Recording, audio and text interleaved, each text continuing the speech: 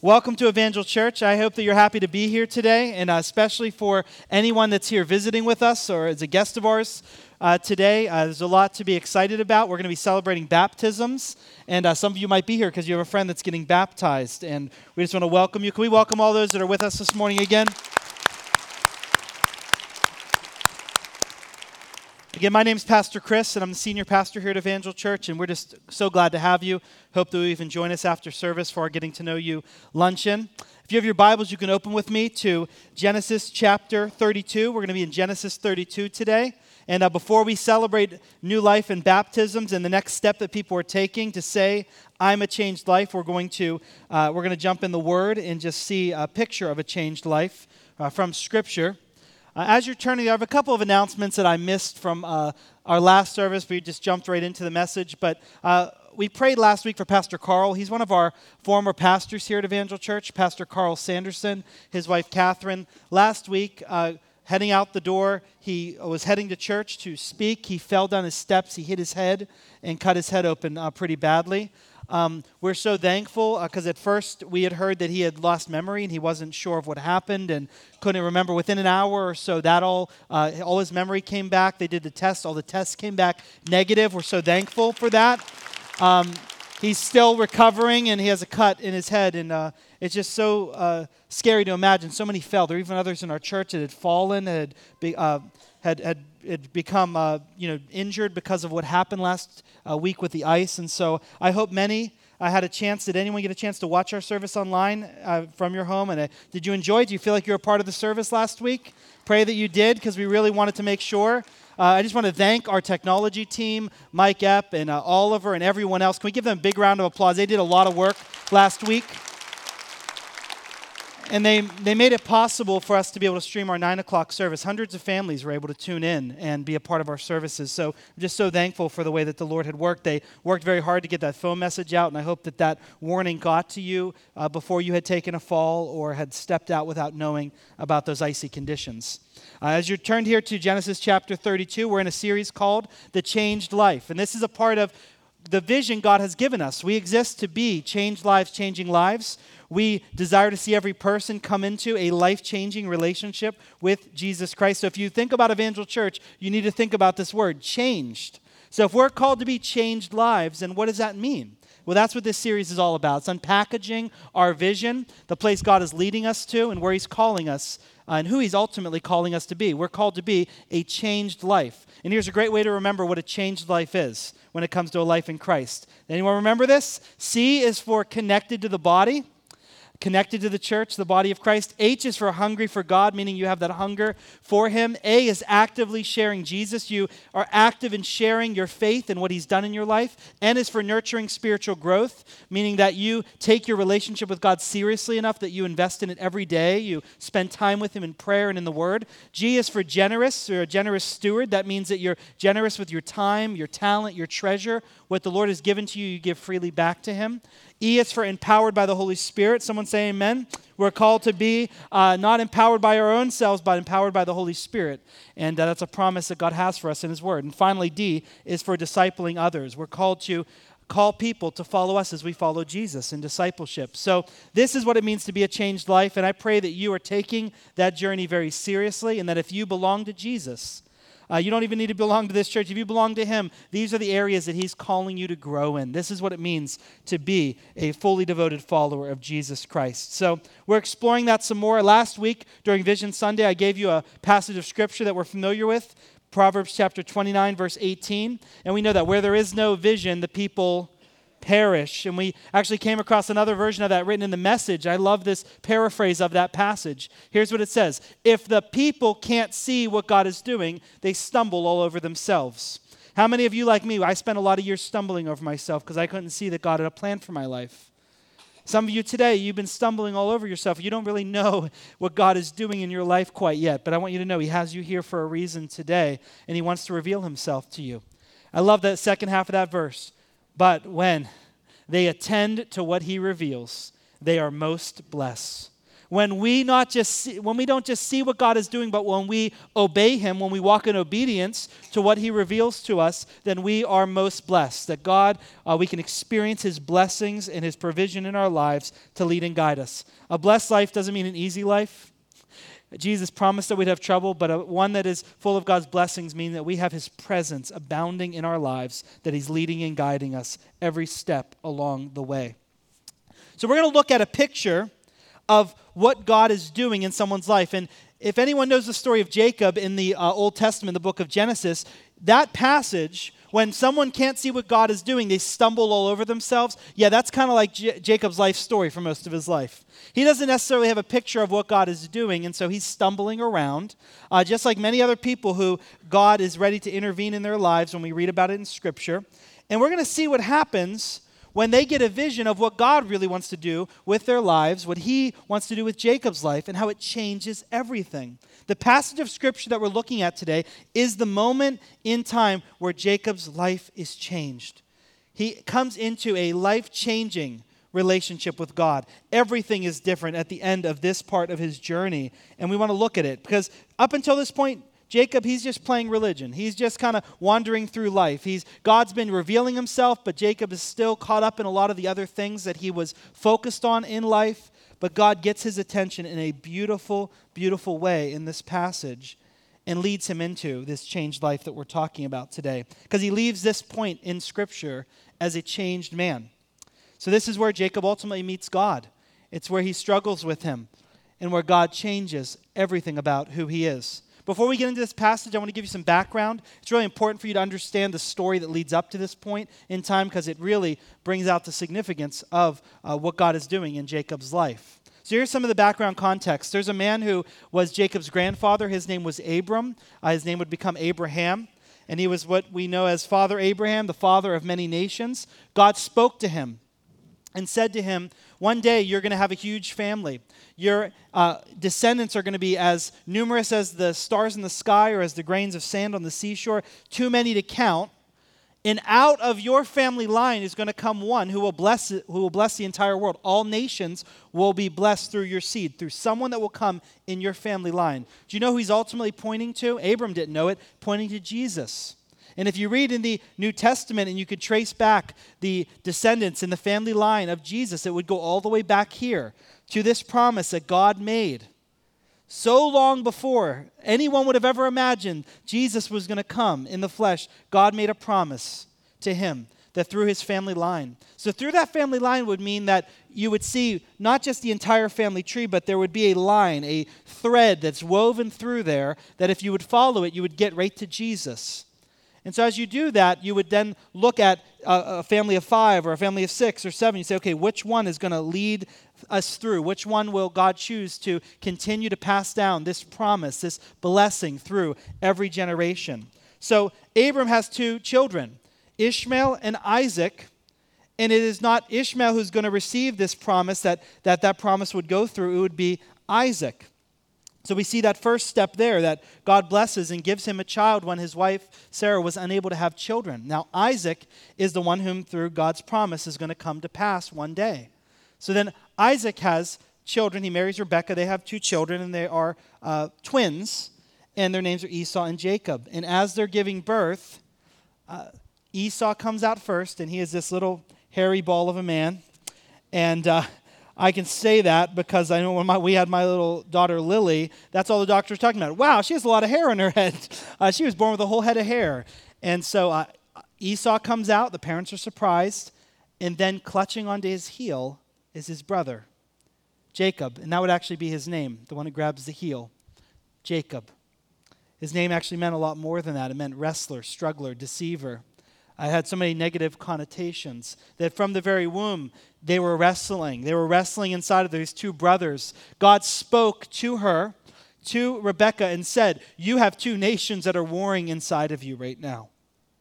But then God also said something. He gives that same promise, the same way that God's blessing would flow through Isaac, from Abraham through Isaac's line. God's now giving an idea of how that will continue to flow. He says, look, you have 2 children, but the younger, Jacob, is going to be the one who will lead. He's the one that I've chosen. He's the one who will rule over his older brother. And so Rebekah understands this. Isaac should understand this, but he doesn't get the memo in the same way. In fact, as the two boys grow up, he favors Esau continually. Isaac continues to favor his older son because he's a manly man. He's a man that likes to hunt and have wild game and cook meat. And some of you are like, yeah, that's the kind of guy I'd like to hang out with. Sounds good. Ribs, all the kinds of stuff I like. And then you got Jacob. He's making salads and all kinds of other things at home. He's not the person I want to be hanging out with.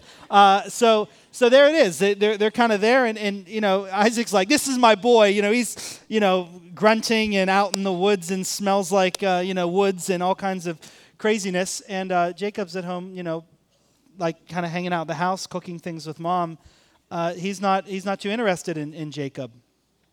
And so Esau's there and Jacob's there. And Jacob really is wanting this birthright blessing. You see, as a firstborn child, Esau received this birthright, which was the lion's share of the inheritance. It was also the place of power, honor, leadership in the family.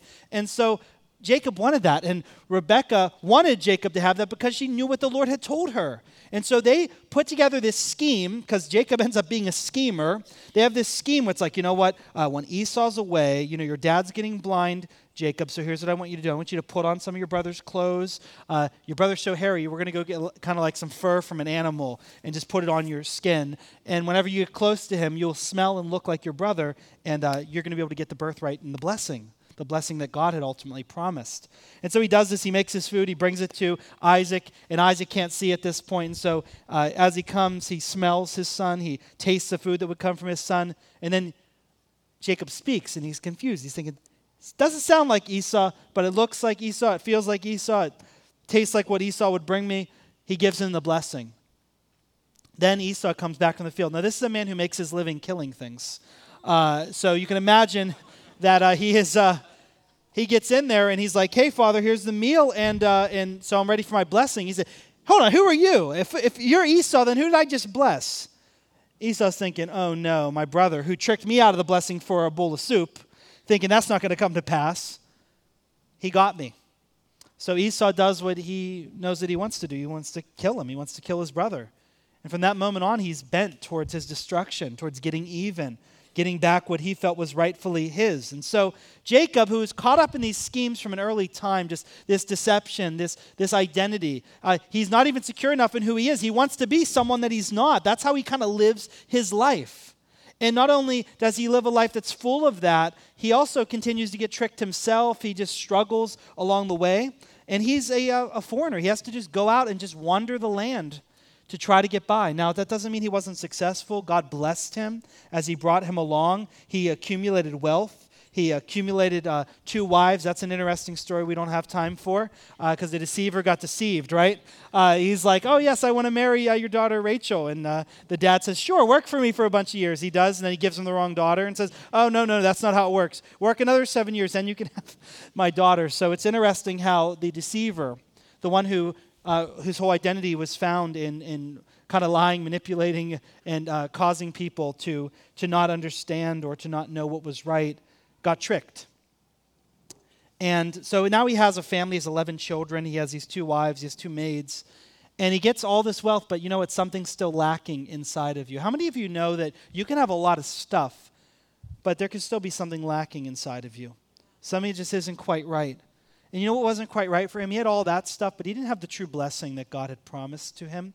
He didn't have the real blessing of who he knew he was supposed to be.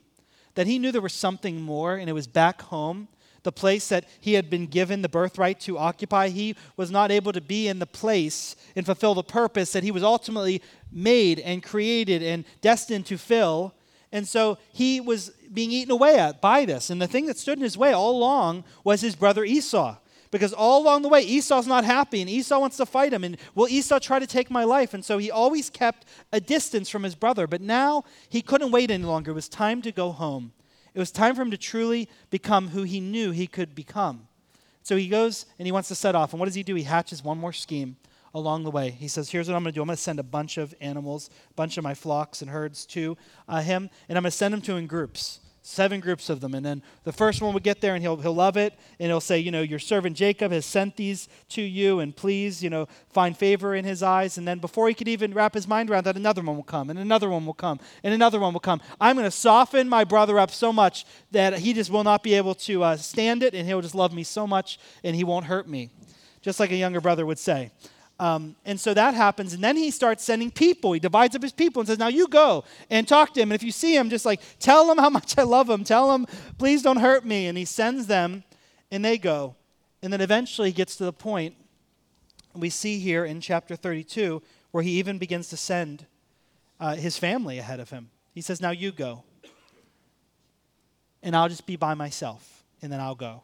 So he's thinking, I'm just going to send everyone away, and it's time for me to have this heart-to-heart with my brother. It's time for me to finally meet him. My brother who I've been struggling against, who I've been wrestling against, the one whom my very name, the wrestler, the struggler, it's all bound up in this relationship that I have with him, this issue that we need to work out, and it's time. And so he sends them all away. And that's when this process of change begins to happen inside of Jacob's life. And I think there's something we need to realize before we even jump in here. Is that when you talk about living a changed life, it can only come through you having an encounter with God. It can't come through you just having a good philosophy, a good idea. It only comes in the presence of God.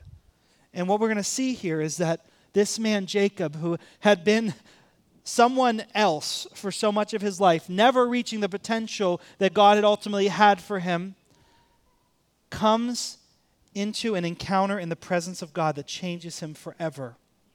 And it was something that only he could do on his own. His family, no one else. Everyone else had to be separated. And so I want you to know this message right now, where we're going, is just for you. It's not for the people that brought you here. It's not for the person that you're sitting next to, because they can't change your life. It's only going to come in the presence of God. And I believe that as we look at his word, we are in his presence, because where we have gathered together, he has promised to be with us. There's the power for your life to be changed and transformed as you come to him. So think about your life through this lens, because this is really the process of change. This is the story of a changed life, and our lives are so much the same. It starts with this. It always starts with this: conflict. It always starts with conflict, with some kind of issue. Without that, nothing else really takes place. Now, some of you hear the word conflict and say, that sounds like a bad word. I have to deal with this all the time when I do premarital counseling. With couples, I say, hey, we're going to do something on communication. Some of you are saying, great. We didn't get that lesson whenever we were getting married.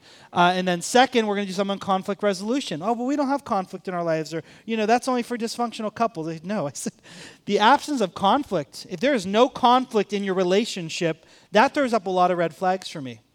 How many of you know those couples that say, oh, there's no conflict, there's never going to be any problem once we get married? How many of you are saying, amen, we have the perfect marriage. We've never disagreed about anything. No. You know why it throws up red flags? If there's no conflict in a relationship, healthy conflict I'm talking about, then it means one of two things normally. Number one, someone's really checked out of the relationship. They don't care enough to tell you what they really think. Number two, someone is completely dominating a relationship. And the other person just believes that we never disagree because they always seem to agree with me. Because anytime they hint at disagreeing, I make them agree with me. And so that kind of is a red flag. And that comes up sometimes when we work with couples that, hey, this kind of conflict is healthy because it's a part of two becoming one. There are a lot of rough edges, and the more we come together, there's things that would seem even incompatible, the more we see God working on us, God transforming us. I just did a funeral for a lovely lady yesterday. And her husband was there sharing 61 years of marriage. And I love what he told me, because he said, we never should have lasted a week. We were so different. We were just so different. He's telling the stories of how they even came together, and his wife saying, I'll never marry that guy. He's crazy. And then 61 years later, right? 24 grandchildren later. A whole family that knows and loves and serves the Lord later, right? It isn't about an absence of conflict. You better believe they had some conflict. The stories were hilarious yesterday. But you know what? The celebration was even greater. Such a celebration of her life. See, it isn't about an absence of conflict that makes a relationship healthy. It's about having the right kind of conflict, the right kind of ones that will lead towards growth. And so that's the kind of conflict that happens. There's always a conflict. There's always this crisis moment that comes in to our lives, just as God is encountering us. It's normally because we're going the wrong direction, and God meets us at a point in time, and that's where he finally gets our attention. So imagine with me the scene here. We're in Genesis chapter 32. Jacob has just said goodbye to the last of his family. Now he is all alone. And I don't know if you've ever done this where you've said goodbye to people. Maybe they're leaving your house. And as they're walking away, you can hear the footsteps getting fainter. You can hear the conversations dying off. And then Jacob has this startling reality. Although he's looking there and no one's around, someone is there with him. Someone's right behind him. And he turns around and there's this mysterious figure that begins to wrestle with him. That's the scene of what happens in Genesis chapter 32. It says in verse 22 and 23, "Now he arose the same night and he took his 2 wives and his 2 maids and his 11 children, and they crossed over. And then he took and sent them across the stream with whatever he had." So he's all alone. Verse 24, "Then Jacob was left alone, and a man wrestled with him until daybreak." This is significant because normally a wrestling match should only last a few minutes. In fact, if you wrestled in school or do wrestle in high school or college, those are not meant to last the entire evening or the entire night. They're meant to be just a few of them. You know why? Because there's always someone that's going to win. Something that goes 12 rounds, think about a boxing match. You know why? It's because they're so equally matched that one of them will just not give up. They're both so fully into it. Think about those baseball games that go into 21 innings. It's like, no, they're just so determined. There's so much fight. They're so equally matched. Could you imagine this? 2 men wrestling. Neither one could get the upper hand. Neither one could overpower the other. There's such a strong conflict here. And Jacob realized it's like nothing he's ever seen before. And you know what's so significant about this point in time is that Jacob normally fled from conflict early on in his life. See, when the going got tough, he got going. How many of you live that way? When the going gets tough, I'm out of here. I'm flying. They say it's either fight or flight mode, right? And so he normally flies. He normally goes. You know, we go to incredible measures to try to protect ourselves from conflict. Do you know that? How many of you love conflict in your house or in your work? No, not many people. In fact, we won't say what we're really thinking or what we need to say because we don't want to be in conflict with people. Conflict can be healthy, though, and we can never grow unless we come into healthy conflict. And so he's in this type of conflict, and some would say, I don't want conflict because a conflict-free life is a carefree life, and I want a carefree life. Yes, but you know what else? A conflict-free life is also a change-free life. Because sometimes we have to go through some adversity and difficulty if God's going to change us the way he wants to change us. Think about 1 Peter. Read that chapter when you get a chance in your devotional time. Chapter 1. It says that we rejoice in who God is, but we suffer grief in all kinds of trials. But these trials have come so that our faith, which is worth more than gold, can be refined, just like gold is refined. The heat intensifies, the refining process happens, and what's left at the end is purer, stronger, more precious. That's what happens when we go through conflict the way that God wants to use conflict in our lives. And it's funny here when you read this part of the passage and this struggle that's happening, that word for that wrestling, that struggling, is the same kind of derivative word of the word and name Jacob. So this man, this messenger from God is Jacobing Jacob. He's actually wrestling the wrestler. He's struggling against the struggler. And so as they're going through this struggle and through this wrestling, Jacob realizes something. I'm not wrestling against flesh and blood here. I'm not wrestling against anyone I've ever wrestled with before. For me, if I'm him, I'm thinking it's Esau right as I turn around. But it's not Esau. It's someone else.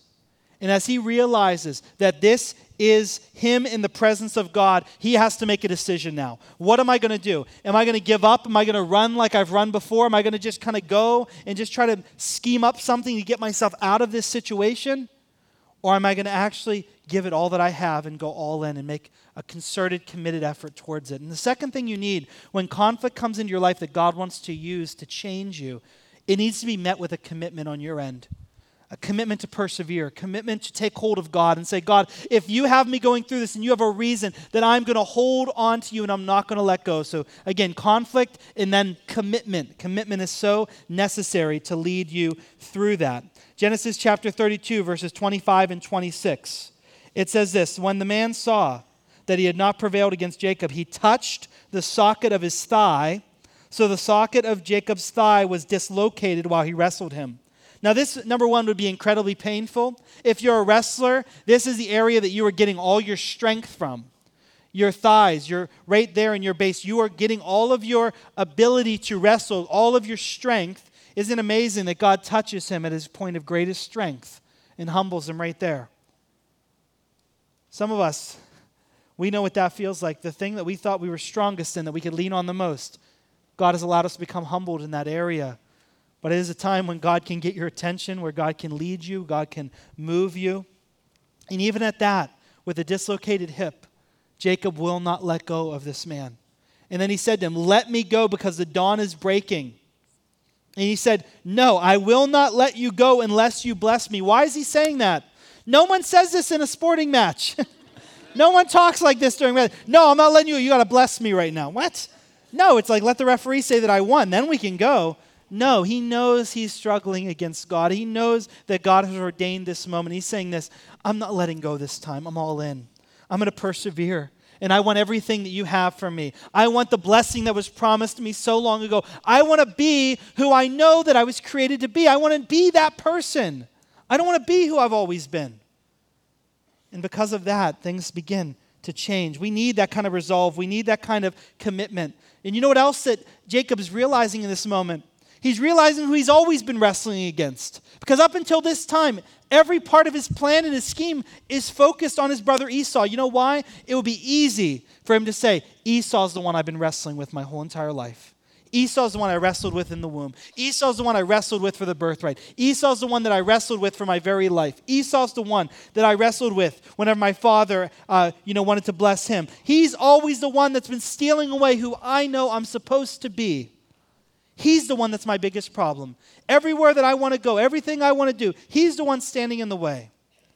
You know what Jacob realized in this moment, on this night? Esau wasn't the one he had been wrestling with his entire life. God was the one he had been wrestling with his entire life. God was the one he had been struggling against. God's the one who he's been trying to have his own will when God had a purpose for his life.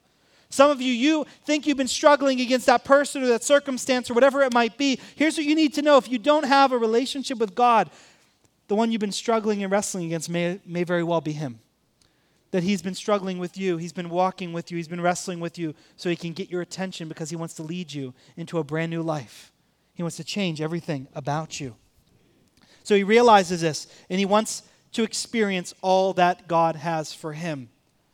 And so this has to come, though, with the next greatest part of his path towards change.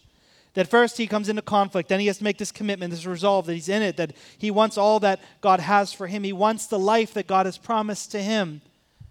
But that can't come until this third thing happens, confession. And so he's asked this question.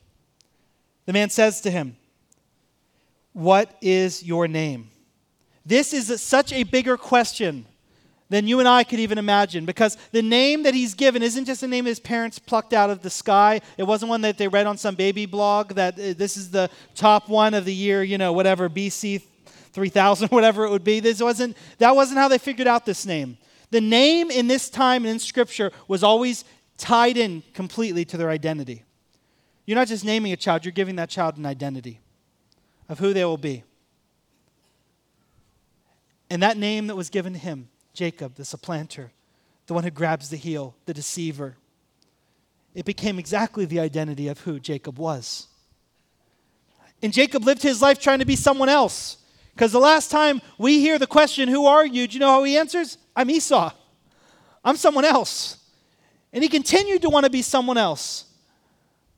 But you know what? He had to be brutally honest because he wasn't in the presence of someone that could be fooled in this moment. And if he really wanted his life to be changed, God wasn't interested in changing who he was pretending to be. And for some of us, we need to realize that today, because we work so hard to put up a facade of what we want the world to think of us. And we fight very hard to try to project this image of who we are when we know that's not who we really are. And I want you to know something. God won't change who you're pretending to be. That person doesn't exist. He's a figment of the imagination. He's here to change who you really are. He doesn't see you the way that the world sees you. He sees to the depths of your heart. For some of us, that should terrify us, but for others, that should relieve us, because you need to know this. You don't have to fight and pretend with God. He knows you just as you are, and he loves you just as you are. His love isn't conditional upon anything else. Amen. But he wants to change us, who we really are. So he asks Jacob this question, and this is where the music, which is beginning to a crescendo. because it's an intense moment where Jacob has to open his mouth and he has to say, I'm Jacob, I'm the deceiver, I'm the supplanter, I'm the one who grabs the heel, I'm not the firstborn, I'm all these things that I'm pretending that I'm not. And as he finally confesses who he is, it's in that moment that God's ready to reach in and make him who he really wants him to be. Here's what he says to him. Verse 28, your name shall no longer be Jacob, but Israel. For you have struggled, striven with God and with men, and you have prevailed. He gives him a brand new identity. I'm going to invite Mike and the worship team to come. He gives him a new name. It goes from being the struggler, the supplanter, the one who has deceived, to being this. God saves. The Lord saves. What a name, what an identity that's been given to him now. It goes from someone that has done all wrong to someone who the Lord has redeemed and saved for himself. Do you know what the beautiful story is, church? That you and I are just like Jacob. We've been pretending to be everything, and yet we know that we're sinners. We've made mistakes. We've done wrong, and as much as we want to hide that, it's seen by God. At the end of eternity, at the end when we leave this life, it will be known to him. It already is known to him. And we can pretend to be all these other things. We can give ourselves all kind of names. We can give ourselves all kind of hashtags. We can give ourselves all kinds of other things we want people to see. And yet at the end of the day, who we really are comes out of the heart, right? And when we are real with God and we come to him as we are, not as we should be, not as we want to be, not as we're trying to be, he loves us, and because he sent his son to die for us, if we're willing to confess our need for him, he takes away that name, whatever it is, whatever your name is. And when I say your name, that identity, sinner, whatever you would say, whatever the things you are that you know that could label you, that is taken away and you're given a brand new name and a brand new identity. Child of God, adopted, redeemed, delivered, rescued, set free. That's the new identity of what you're given. That's who you are in him. And because of that, right? Because of that we rejoice. Because our name ultimately is this: the Lord saves. He saved me. He set me free. He delivered me. That can only come by us confessing our need for him, just as Jacob did. But it goes one step further, because we all want to stop here and want to say, hallelujah, praise God, this is amazing. I've been saved. I've been set free. But there's one more part in the change process that we so often forget. It's the next step, and it's what we all settle for that part. But here's what God wants to do. He's not done with him. He gave him a new identity. He gave him a new name. He gave him a new purpose. But he wants to give him one other thing. In verse 31, it says, now as the sun rose up upon him, Jacob crossed over, and he was limping on his thigh. For the rest of his days, for that season, he would now bear in his body the outward sign of the inward change that God did inside of his life. He would carry with himself a new part of his identity, that when people looked at him, they would see, this is the one, this is Israel. This is the one who God has saved. This is the one who God has marked. This is the one who has been set apart by him. The final thing is that ultimate change that happens, and that change is not just the inward transformation, but it's the outward symbol of that inward transformation. In the same way that Jacob, who became Israel, carried a symbol of that change throughout the rest of his life, we as those who have called upon Jesus, if we've confessed our sins, if we have come into relationship with him, there's one other step Jesus gives. He calls us to be baptized. He calls us to follow him into the waters. And you know what that means? We're saying this: I want there to be an outward sign of the inward change that has happened to me. Because God's already changed me on the inside. And now I'm ready to declare that publicly. And I'm ready that to be my outward sign. That's what baptism is. In the same way that he now walked differently, we are called to walk differently. We're called to proclaim who he is in this world and who he is in our lives. And that's what baptism is all about. So today, if you've confessed your sins, today if you have come into that place where God has changed your life, my question for you is simple. Do you bear in your life that outward sign of the inward change that God has done in you?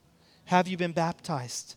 There are some here that have not yet been baptized. I can see some of the shirts, and they're going to be baptized today. How many of you are excited about that? There are those that are saying, I want that. I want to experience that. There are others of you that you have not yet been baptized, and I don't know what you're waiting for. Don't say you're waiting to have some dry clothes, because we actually purchased dry clothes for you this time. So you can't get away with that one. We have the clothes, we have the towels, we have hair dryers, we have everything that you will need. I got the water up there. We got nice and warm. It's about 95 degrees. But most importantly, God's here. Your family's here. We're going to film it. If you want to show it to someone else, it's streaming right now. You could text them as you leave your seat saying, tune in right now, evangelchurch.com. Wait till you see what happens. But here's what I would love. I would love for there to be some that say, you know what, I haven't been baptized yet, and I'm ready. I'm ready. I've been struggling, wrestling with God for too long. It's time for me to get up and go forward. So would you stand with me? And I'm just going to read God's word to you. And I don't want to say anything else, but I do want to say what God's word has to say. And this is from Scripture. It says this in 1 John chapter 2, verses 3 through 6. We can be sure that we know him if we obey his commandments.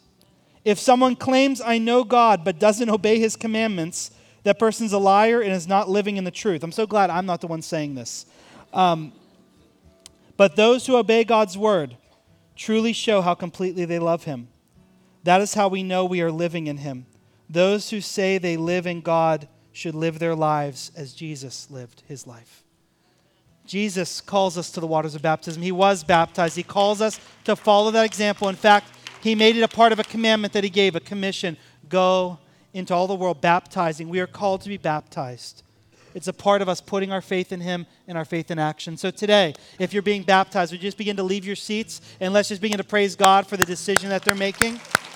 Today, if you'd like to be baptized and you're saying, what am I waiting for? I'm ready. I'm in. Just leave your seats right now. Head into the foyer. Right there. If you're ready today and you know today's the day, you don't have to have given any prior notice. You can meet with someone on staff right now. Leave your seat and head out. Anytime during the song that we're singing, leave your seat and head out and get baptized. Let's continue to hear for them as they're doing that. Amen. We're going to sing that song that we started with during the offertory, I am not the same. I'm a new creation. As you sing this, remember all that God has done in your life. Remember the moment that God had called you to the waters of baptism. If you're still waiting, go and be baptized. We'll see you in just a few moments.